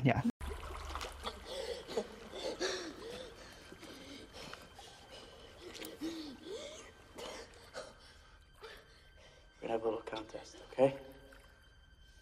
You stay underwater for 3 minutes. If you can do it, I'll just give you a little nick on your cheek.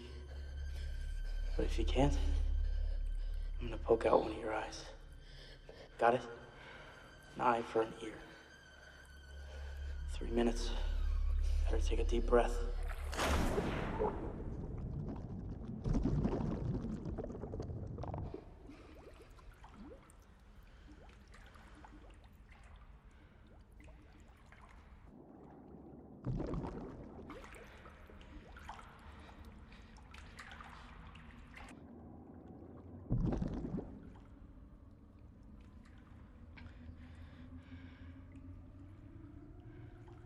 Okay, Jimmy. Shut up.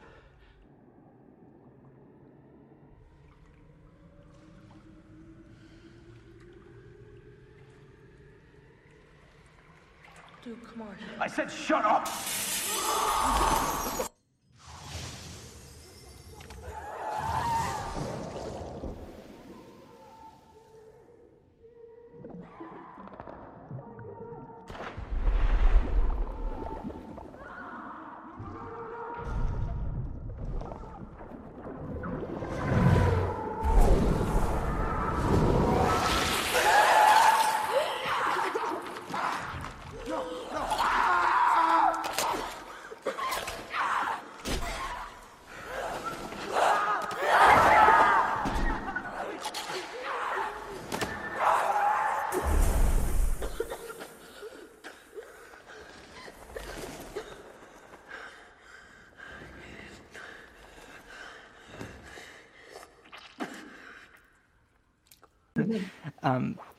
It's impeccable. It's one of the scariest things. I mean, I think it's really, really scary in this, but I do agree that the way Alfredson stages it is it's a bit more minimalist in the other one than it is in this one. Like you don't see a close up of the head, but it's still the great head here. Is, just like the conceit of it, like far into the pool, like and how everyone evacuates like not like pretty soon before. Right. But the thing that I actually love more in the pool scene than in this one than I do in the other one is at the end there's this like God's eye view, this helicopter view of like the entire room, and you just see the fucking blood and the spatter and like the mangled bodies around the pool.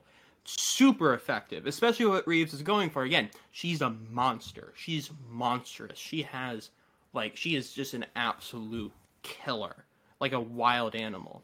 And you just see these children just mutilated and like blood spatter everywhere. It's pretty fucking gnarly. It's kind of cool. Guys, I'm thinking Abby is over party. Yeah, I think you're right. Abby is canceled. Abby is canceled. Yeah. Bad. Don't murder children. I don't know. That's my hot take. Guys, I don't think we can talk about this movie anymore. She's canceled. She is canceled. What was I going to say?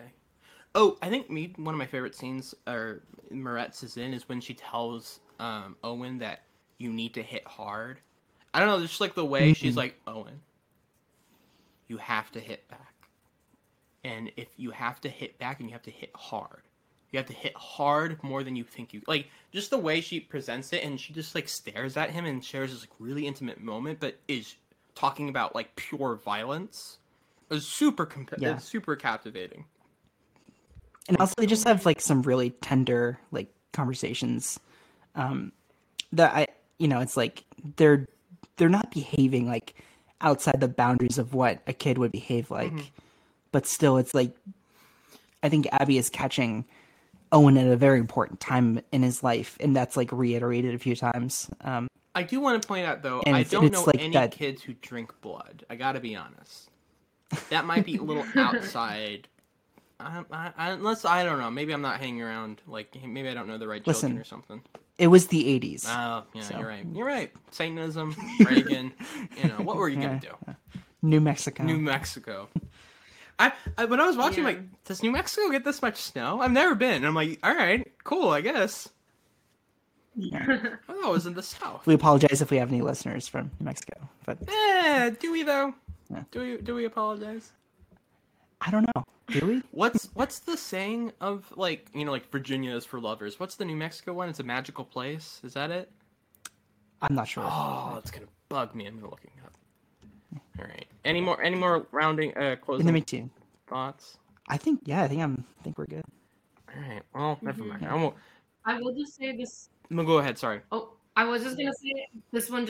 It surprised me. Right. I feel like because I really was expecting. Yes. I was like almost sad that Jack was like, "Oh, do you want to do Let Me In?" And I was like, I really don't want to like hate this movie and come on the podcast. Like I was so scared I was gonna hate it, and then I was so pleasantly surprised that I liked it. I'm totally with you that remakes have like especially. Well, I mean, like there aren't many like American to foreign language remakes, but it's like foreign language to American remakes are notoriously just have a very bad. I mean, and for good reason, they have like such a bad reputation. But the fact that this one stuck the landing is a very good feeling. And it's aged very well. I think even like people who didn't like it in 2010 should give it another shot. Yeah. Yeah, but thanks for joining us. Regardless, lovely to have you back. Yeah. Yeah, thanks for having me. Yeah, for sure. Would you like to plug or promote anything? Yeah, we didn't ask you to Shout do that. anything you're doing. Yeah. Oh yeah, I don't know.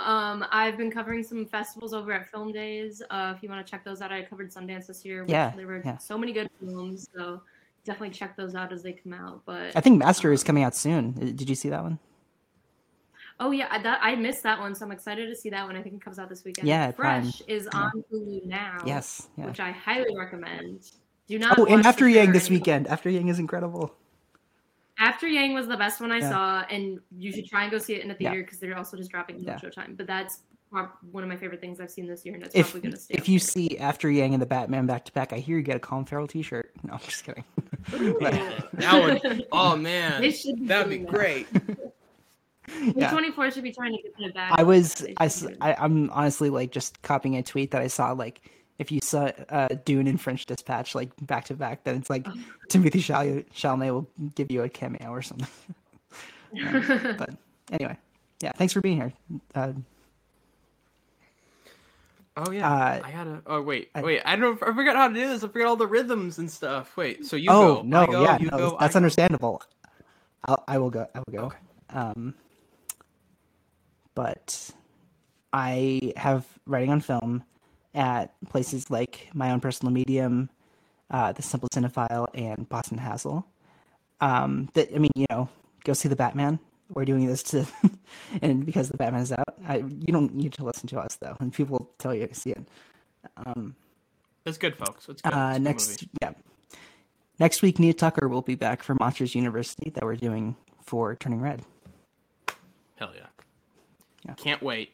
The Pixar movie we've all been waiting to talk about, Monsters University. No, I'm joking. It'll be fun. I'm really. I haven't seen it. It's one of those Pixar movies Defenders. I haven't seen it either. Yeah. So Yeah. Who knows? Maybe it's the best. It's their first prequel. No, I think it's like, people stick up for it. Yeah. And we'll talk about it. That's what. So this is when you close this out. This is when we go. All right, we got it. Now is your time. I got it. My time to shine. I understand. I am not going to mess this up. I am going to. Thank you very much. Thank you everyone for listening. You can follow us on Twitter at ETTPod. Please remember to rate, review, subscribe. We greatly appreciate it. 5 stars. You can send us an email at exitingthrough2010s@gmail.com. You can follow me at Birds of Clay on Twitter, on Letterboxd, and Mr. Clay Williams on Instagram. Unfortunately, I tweet a lot about basketball, so sorry for all of our non-basketball fans. It's going to be a hell for you. I should also mention that this movie is available on Netflix, as well as that there's a full-length version on YouTube if it ever leaves. Wow. And Let the Right One In is available on Hulu, Showtime, and Canopy. There you go. You got some movie watching. You got some vampires to watch. Yeah, Molly. Both good. So it's like what I feel like that's just like we said before. It's just a rare instance that both are. Yeah, good. It is. Especially, you would think that maybe Let the Right One In has a weird distribution deal, but that's good. Cool. Right. Right. Yeah. Thank you all so much for listening. Stay safe. Have a good one, guys. Be good to yourselves. I think this is how I ended the other ones as well. I'm gonna get this down. I promise you.